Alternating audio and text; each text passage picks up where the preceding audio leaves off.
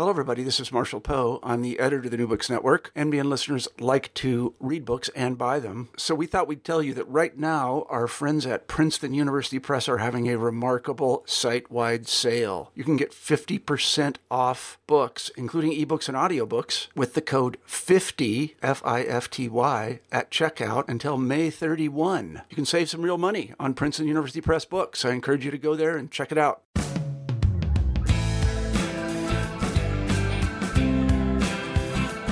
Welcome to New Books in American Studies, a channel on the New Books Network. I'm Matt Johnson.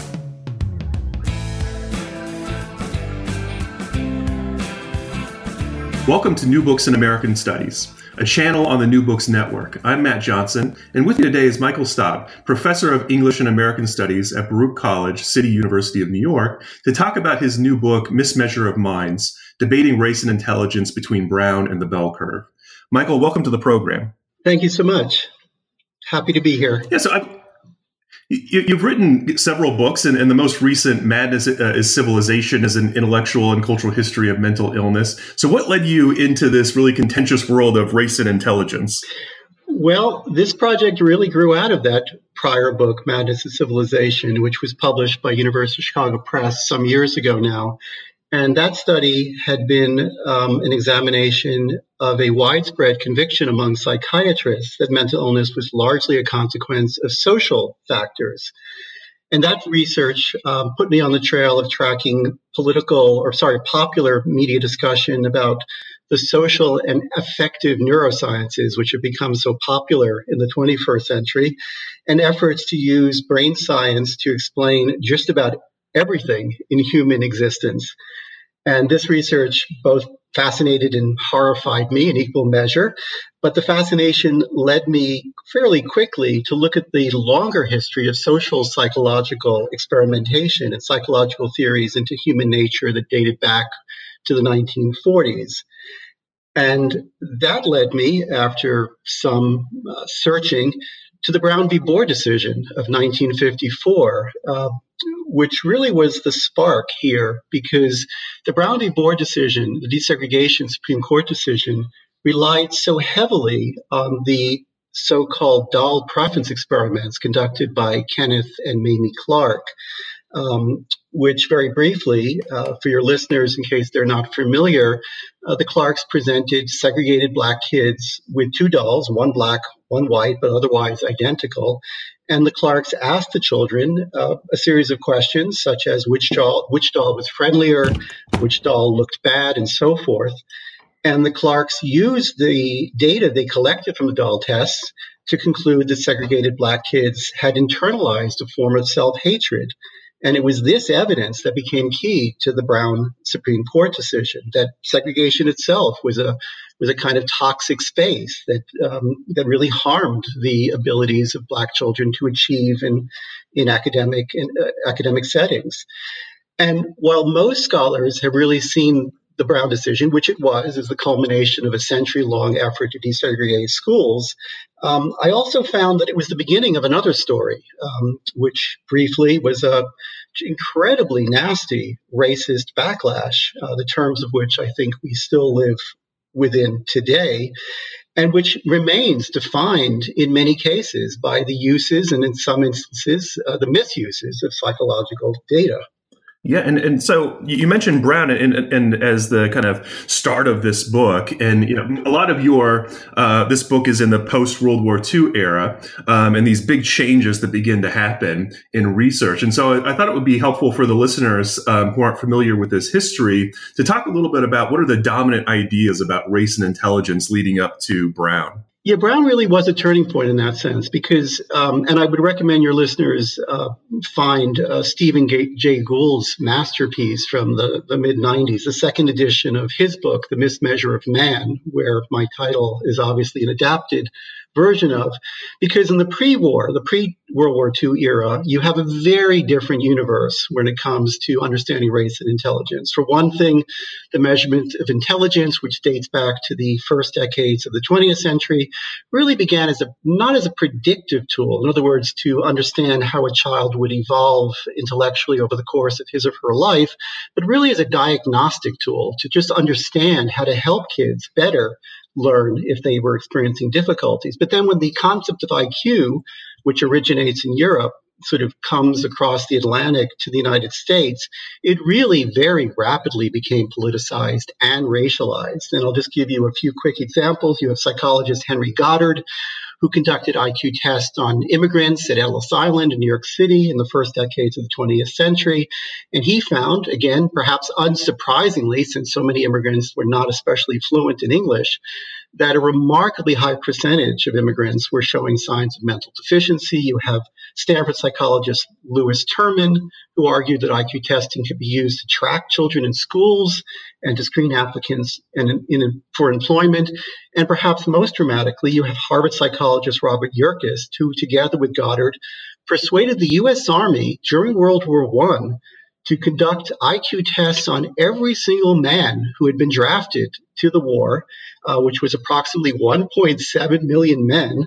And the data, they contended, showed that men who came from Northern European heritage had superior intelligence to men who were of African descent. And then in the 1920s, you have a series, the Army mental tests get used for a series of federal legislative moves to severely limit emigration from around the world, especially from so-called, quote, undesirable regions, in other words, non-Northern European regions. And in 1924, there's the Johnson-Reed Immigration Act, which had severely restrictive quotas on people from Eastern and Southern Europe, but also from entirely banned people from the Middle East, from vast stretches of Asia, including Japan and India. And the other key point here, in terms of where the psychological community fits into this discussion, is that virtually every single leading psychologist, including a man named G. Stanley Hall, who was perhaps the preeminent American psychologist of the pre-war era, used their expertise to argue that intelligence was fixed at birth. So that's really the state of debate leading into World War II, when everything changes. Yeah. And so you start to talk when these big changes happen, you talk about this kind of shift towards an environmentalist, egalitarian kind of perspective. So what does that mean for our listeners? Well, first of all, let's talk about why it changes. It changes because of German Nazism. It changes because eugenic thinking and racial biological thinking. I don't mean it gets an extremely bad rap due to the final solution, the effort to exterminate European Jewry, the effort to exterminate disabled persons. And there's a dramatic recoil. There's the reaction against eugenic ideology, which is severe and intense and completely changes the terms of conversation, also, of course, among psychologists. So in the post-war era, you have a whole new generation of psychological thinkers. A few notable names: Donald Hebb, who was at McGill University; Joseph McVicker Hunt, who was influenced by the educational theorist Maria Montessori; Benjamin Bloom, Allison Davis, and a host of others, who begin to argue quite persuasively that it doesn't matter where the child comes from, poverty, it doesn't matter. Any child born into any circumstance is fully capable of making dramatic scholastic improvement given appropriate educational enrichment opportunity. So you have this rapid change in late 1940s and through the 1950s. So you have Hebb arguing, for example, quite famously in 1949, that any difference in IQ tests between white and black quite obviously is the result of differences in educational opportunity. It was simply common sense. You have Allison Davis arguing through the 40s, the 50s, the 60s, that any difference in IQ between white and black had nothing to do with biology and everything to do with inequities in social and economic structure. You have Joseph McVicker Hunt saying that improving a kid's environment is going to lead automatically to substantially faster rates of intellectual development. It becomes this much more optimistic view of human nature. The fact that the brain is plastic and that especially young brains can learn and gain dramatically given the right environmental factors becomes a virtual consensus by the early 1960s, which is, of course, a complete reversal of what had been argued leading up to World War II. Yeah, and despite the fact that this has so much, this environmentalist egalitarian position becomes so popular and gains so much power, one of the things that you show in this book is that racialist position never goes away. And there's this constant tension throughout this book that you bring out between the environmentalist egalitarian perspective and the racialist perspective. And one of my things that I'm really interested in is why has this racialist position had such staying power in the post-World War II period?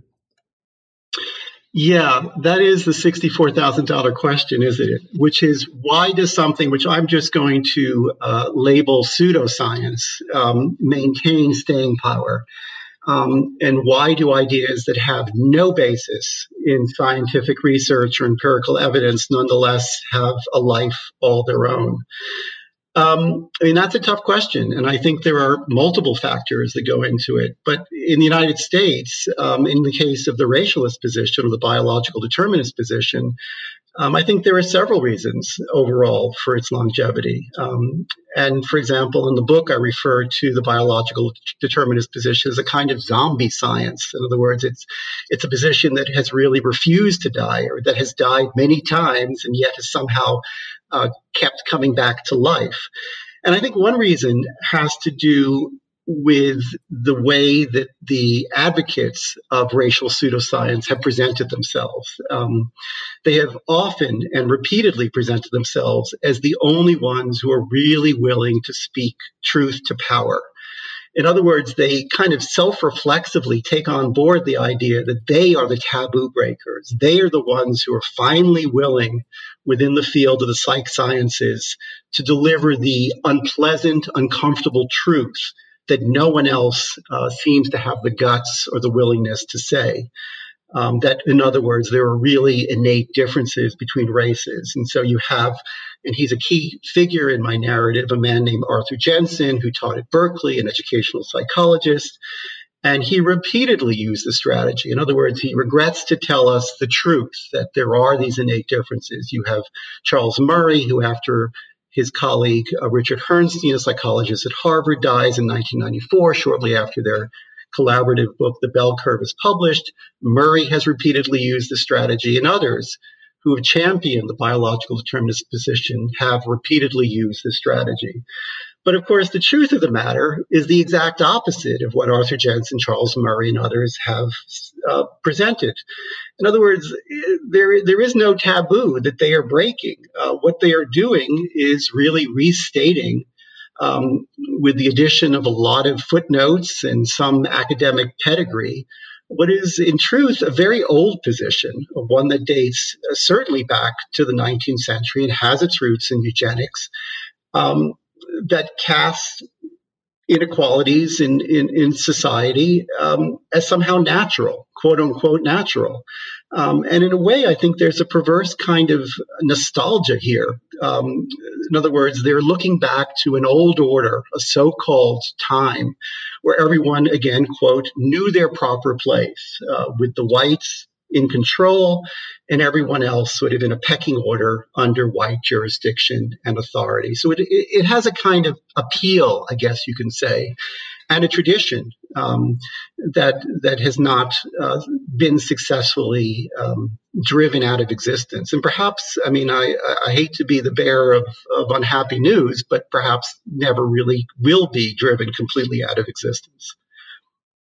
Yeah, one of the things that I love about this book is that it of course spends a lot of time talking about how this sort of research impacts minority groups in the United States. But one of the fascinating things that you bring out is that just how much anxiety this new research produces among the kind of white middle class about how worried they are about what this means for their own children and their kind of obsession about learning difficulties. And this kind of really comes out in this chapter that you have, which I think is my favorite chapter about Ritalin, right? And so how does racial politics play into these debates around stimulant drugs and hyperactive children, and how does that kind of play into this argument that you have about whiteness? Yeah, this was a fascinating research project, the chapter on the history of hyperactivity and stimulant medication and its uses, which date back to the early 1960s, really. And it's a slightly complicated story, so it may take me a couple of minutes to sort of unpack it. But basically, The story begins with psychiatrists and pediatricians noting in the early 1960s that hyperactivity, which went by a variety of names, which I'll get into in a moment, was far more widespread than had previously been thought. And what's interesting about that is that there was no real way to measure or detect hyperactivity in children other than observation. And in terms of the symptoms that would allow or have a child be diagnosed with hyperactivity, I'll just list a few of them because they're incredibly vague.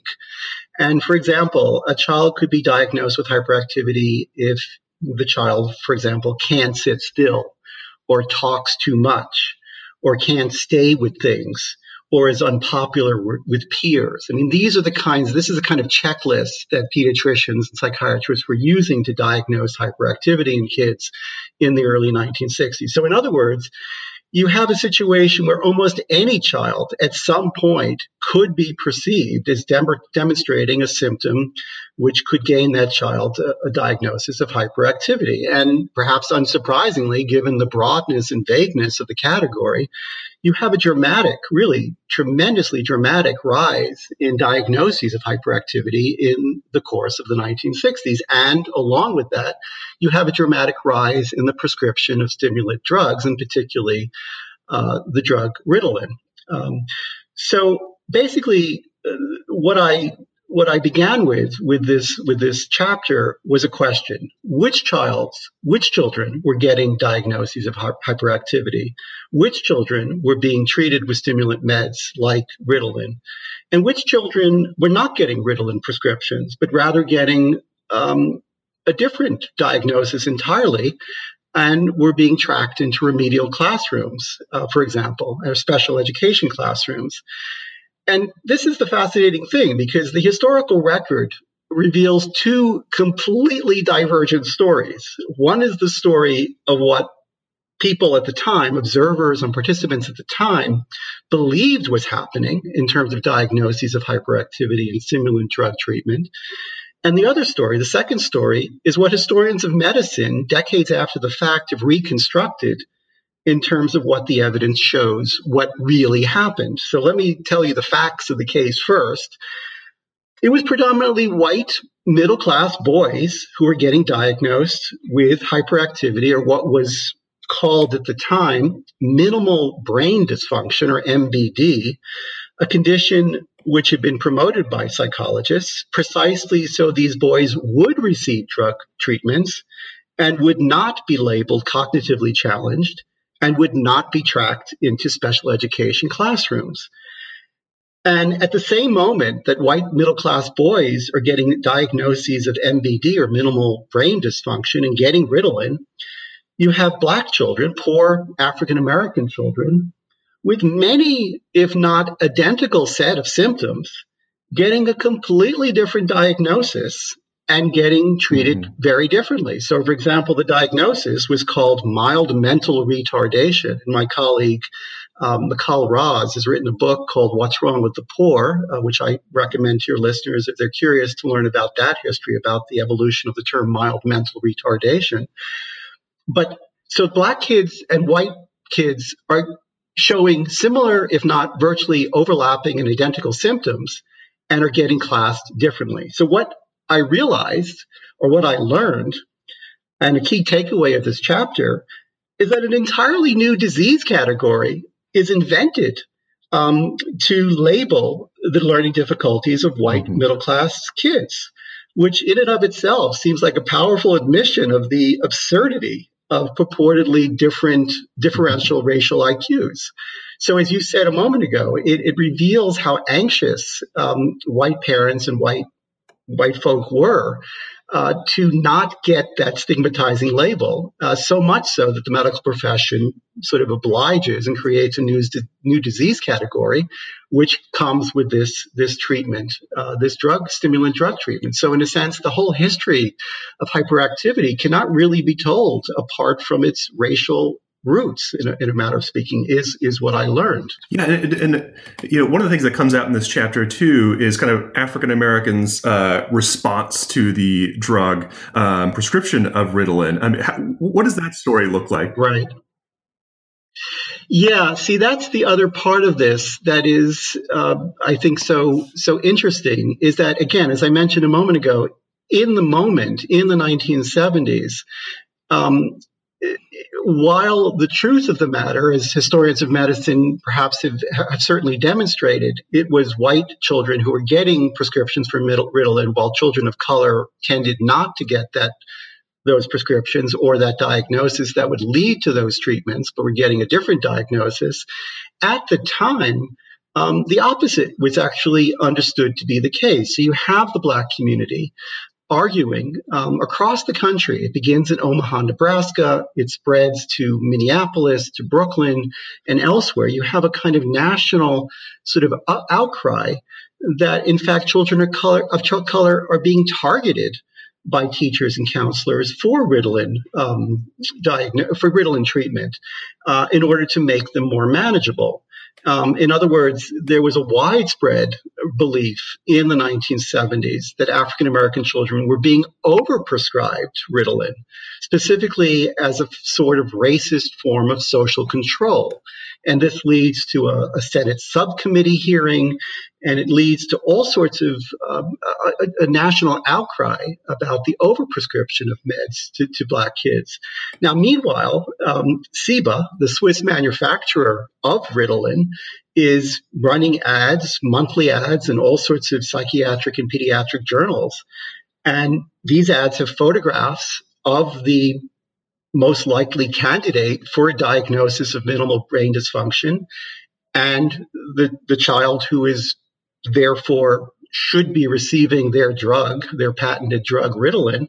And every single advertisement during the 1970s that Ciba ran to promote Ritalin portrays only white boys. So they knew what they were doing. At the same time that there's a national outcry over the overprescription, or at the perceived sense that Black kids are being overprescribed stimulant meds. So there's this disconnect there. And in that climate, you have the psychological community, you have all these well-meaning psychologists, and they're watching this happen. And they're watching the fact that it's white boys, white children who are getting stimulant med prescriptions. And they're watching Black kids getting overdiagnosed as having mild mental retardation and being sent to remedial classrooms. But in a matter of speaking, it became virtually unsayable to argue that African American children were being underdiagnosed for hyperactivity because of the deep skepticism at the medical profession more generally, which I think, historically, for a host of reasons, which extends far beyond the research that I've done and that many scholars have documented, was really quite legitimate. It was quite legitimate to be skeptical, shall we say, if not horrified, at the notion that medical science really was a kind of move towards social control. I don't mean to undermine the legitimacy of that outcry, but it did sort of tilt the debate in a certain direction. And I think, as I also track to the present day, this remains the case. I mean, in the 21st century, African American youth are still receiving diagnoses of ADHD, what becomes in the 90s ADD, and then attention deficit disorder, and then ADHD, also in the course of the 90s, that Black youth are still receiving diagnoses of ADHD. And at the present day, it rates only 2/3 of white children. So the legacy of this history remains with us. It persists to this day. One of the other great findings in this book is that when you're looking at a lot of these researchers, they weren't not everyone you talk about are the Clarks in the Brown case who are really thinking about race as they're conducting their research and writing up their findings, and yet their findings get pulled into this debate about race and intelligence. How does that happen? Does it really speak to just this power of race that almost everything is pulled in? Well, I think that, yeah, that's a great question, and it's not easy to sort of parse exactly how this happens. It happens for different reasons at different times, but perhaps one key reason had to do. I mentioned him a moment ago, Berkeley psychologist Arthur Jensen, who I think has maybe been forgotten in ways that, say, Herrnstein and Murray, because of their book in the 90s, The Bell Curve, sort of has a continued kind of currency in terms of understanding its import. But Jensen, in the late 60s and through the 1970s, was a really important and really powerful force to contend with, and a lot of the people that I research, and I'll get to them in a moment, really felt on some level either actively needing to use their research to argue with Jensen, or found their research being used to argue with Jensen. And Jensen basically was an early and very avid promoter of the racialist position of the bell curve through the 1960s and into the 70s. And he wrote often many different opportunities to argue that even if you were to change the environment, in other words, improve the environment that African American children were living in, that those children as a group would maintain a lower average IQ than white children due to innate genetic difference. And really remarkably, in retrospect, he had the chutzpah to argue in Life magazine around 1970, just to give one example, that this news that Black folk on average had lower IQs than white folk should actually be understood as comforting to African Americans, because they should understand that their lower IQs meant that if they did not succeed in life, at least they would know it was due to their genetic inheritance, not due to their effort. So that's the level at which Jensen was making a very public and very sort of public relations campaign. And so many of the psychologists that I researched, or many of their proponents, people who took up their research, really saw it as important to counter Jensen in some fashion. And then by the 1990s, when Herrnstein and Murray published their book, which, in other words, The Bell Curve, which begins to argue for what they call cognitive stratification. In other words, that there's a, quote, natural tendency for people of higher IQ to rise socioeconomically, while it's also, quote, natural for people with lower IQ to drift downward on the socioeconomic scale. You once again have psychologists and increasingly neuropsychologists or neuroscientists taking on that as a challenge and arguing against it. So just to give a few examples, you mentioned in your question that there were all this psychological research that would seem on the surface to have nothing to do with race or intelligence, but got pulled into it. I mean, just to throw out a few examples, you have Martin Seligman's research on learned helplessness, which he begins conducting in the 60s. You have Julian Rotter, who research on locus of control, which is taken up by another psychologist named Herbert Lefcourt in the 1960s. You have something called the interpersonal expectancy effect, which is better known as the Pygmalion effect, which was developed by a Harvard psychologist named Robert Rosenthal. You have debates around impulse control and deferred gratification, which was developed by Walter Mischel, a Stanford psychologist in the 1960s and 70s. It gets taken up by Daniel Goleman in his book on emotional intelligence in the 1990s. And in each of these cases, I found that although it would seem on the surface that these psychological theories would not really have anything much to do with race or intelligence, they do get sort of sucked into the vortex of becoming very much a part of that discussion almost immediately, if not immediately. They become part of that discussion as a way to sort of counter the Jensen argument that I mentioned a moment ago, and then later the Herrnstein-Murray position in their book on the bell curve. So psychological research sort of gets pulled into this debate in a very active way.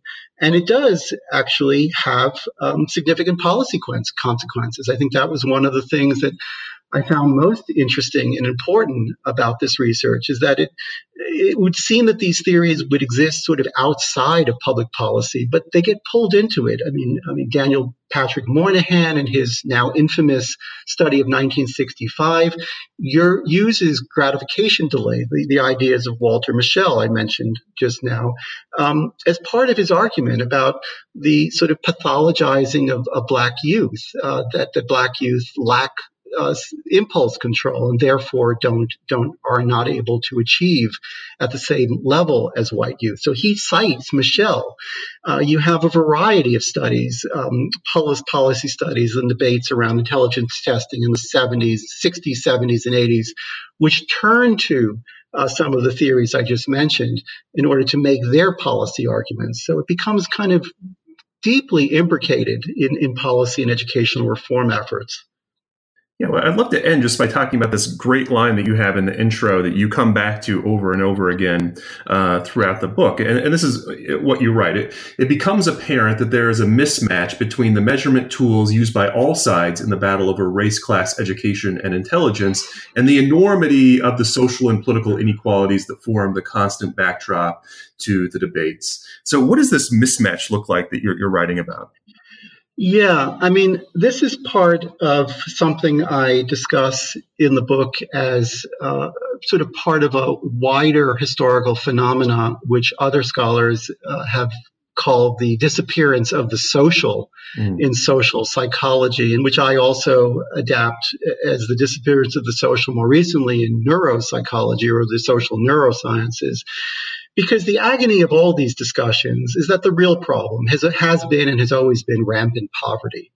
And the difficulty that progressive-minded policymakers and psychologists have had in terms of making a persuasive and successful argument for educational intervention, supplementary educational opportunity, enrichment opportunities for disadvantaged children. And there's always been the worry that if the emphasis is placed on toxic stress, the toxic stress of poverty, for instance, and the deleterious impact that poverty has on the developing brain, that this could lead actually inadvertently to further paralysis and inertia, a kind of blaming the victim perspective. So, in terms of this mismatch, I mean, what one sees, I think, in looking at this history is that this research about, or this endless talk about whites being smarter than blacks, which is nonsense, has had two main purposes. First, to soothe white egos, even as white economic horizons have been increasingly restricted. And second, to redirect funding away from public schools. And thirdly, perhaps also just to redirect discussion and debate away from the key issues, which involve social conditions, the environments in poverty, and the structural racism that has long been a core part of American culture and society. So psychological evidence, psychological data has always had difficulty because it's so inexact. And so it's increasingly not been able to take fully into account or even to acknowledge fully the rampant poverty aspect of this as it becomes more cognitive and more interested in individual attitude and so on. So just to choose one recent example, which I touch on in the book, but really extends beyond it, would be the dramatic rise of positive psychology in American life since the turn of the millennium, a movement pioneered by psychologist Martin Seligman. Because what you see here is really a kind of trans-historical analysis. You have the argument here that the idea that things are the way they are because people are wired to be a certain way as human beings, and they're not another way because that's not how people are wired. And this has a genuine appeal. It's comforting in a way to a lot of people to believe that we're wired a certain way. But it sets aside all these other aspects, all these social and socioeconomic aspects, and it simply puts them outside the frame of discussion. And the focus then is really more fully on attitude, individual attitude, and what is going on cognitively inside the self, rather than situating the self more fully in a very complicated and unequal socioeconomic world that we all, of course, inhabit. So it's a redirection of conversation. It's a redirection of debate. And while there are certainly psychologists who have pushed back against these sorts of analyses and this sort of trend of as I said, the disappearance of the social, that is the trend. And it has been difficult to really push back against it as fully as perhaps those of us who are committed to social change would like to see. And, that's sort of where the story ends. It's kind of at a stalemate, I guess you could say, in the 21st century. You do have those who are making the effort, and then you have the rest who are for lack of a better word, either more befuddled, more confused about how to use psychological data. And it's a difficult impasse. And I'm not sure that the neuroscience revolution has really overall pushed the discussion really further in the right direction, in the direction we would all like to see, which is addressing racial inequality, socioeconomic inequality, and so on. Yeah, I think you're right. Michael Stott, this is a fascinating book. Thank you so much for being on the show with us today. Oh, thank you so much. The book is Mismeasure of Minds, Debating Race and Intelligence Between Brown and the Bell Curve. Thank you for joining us on New Books in American Studies.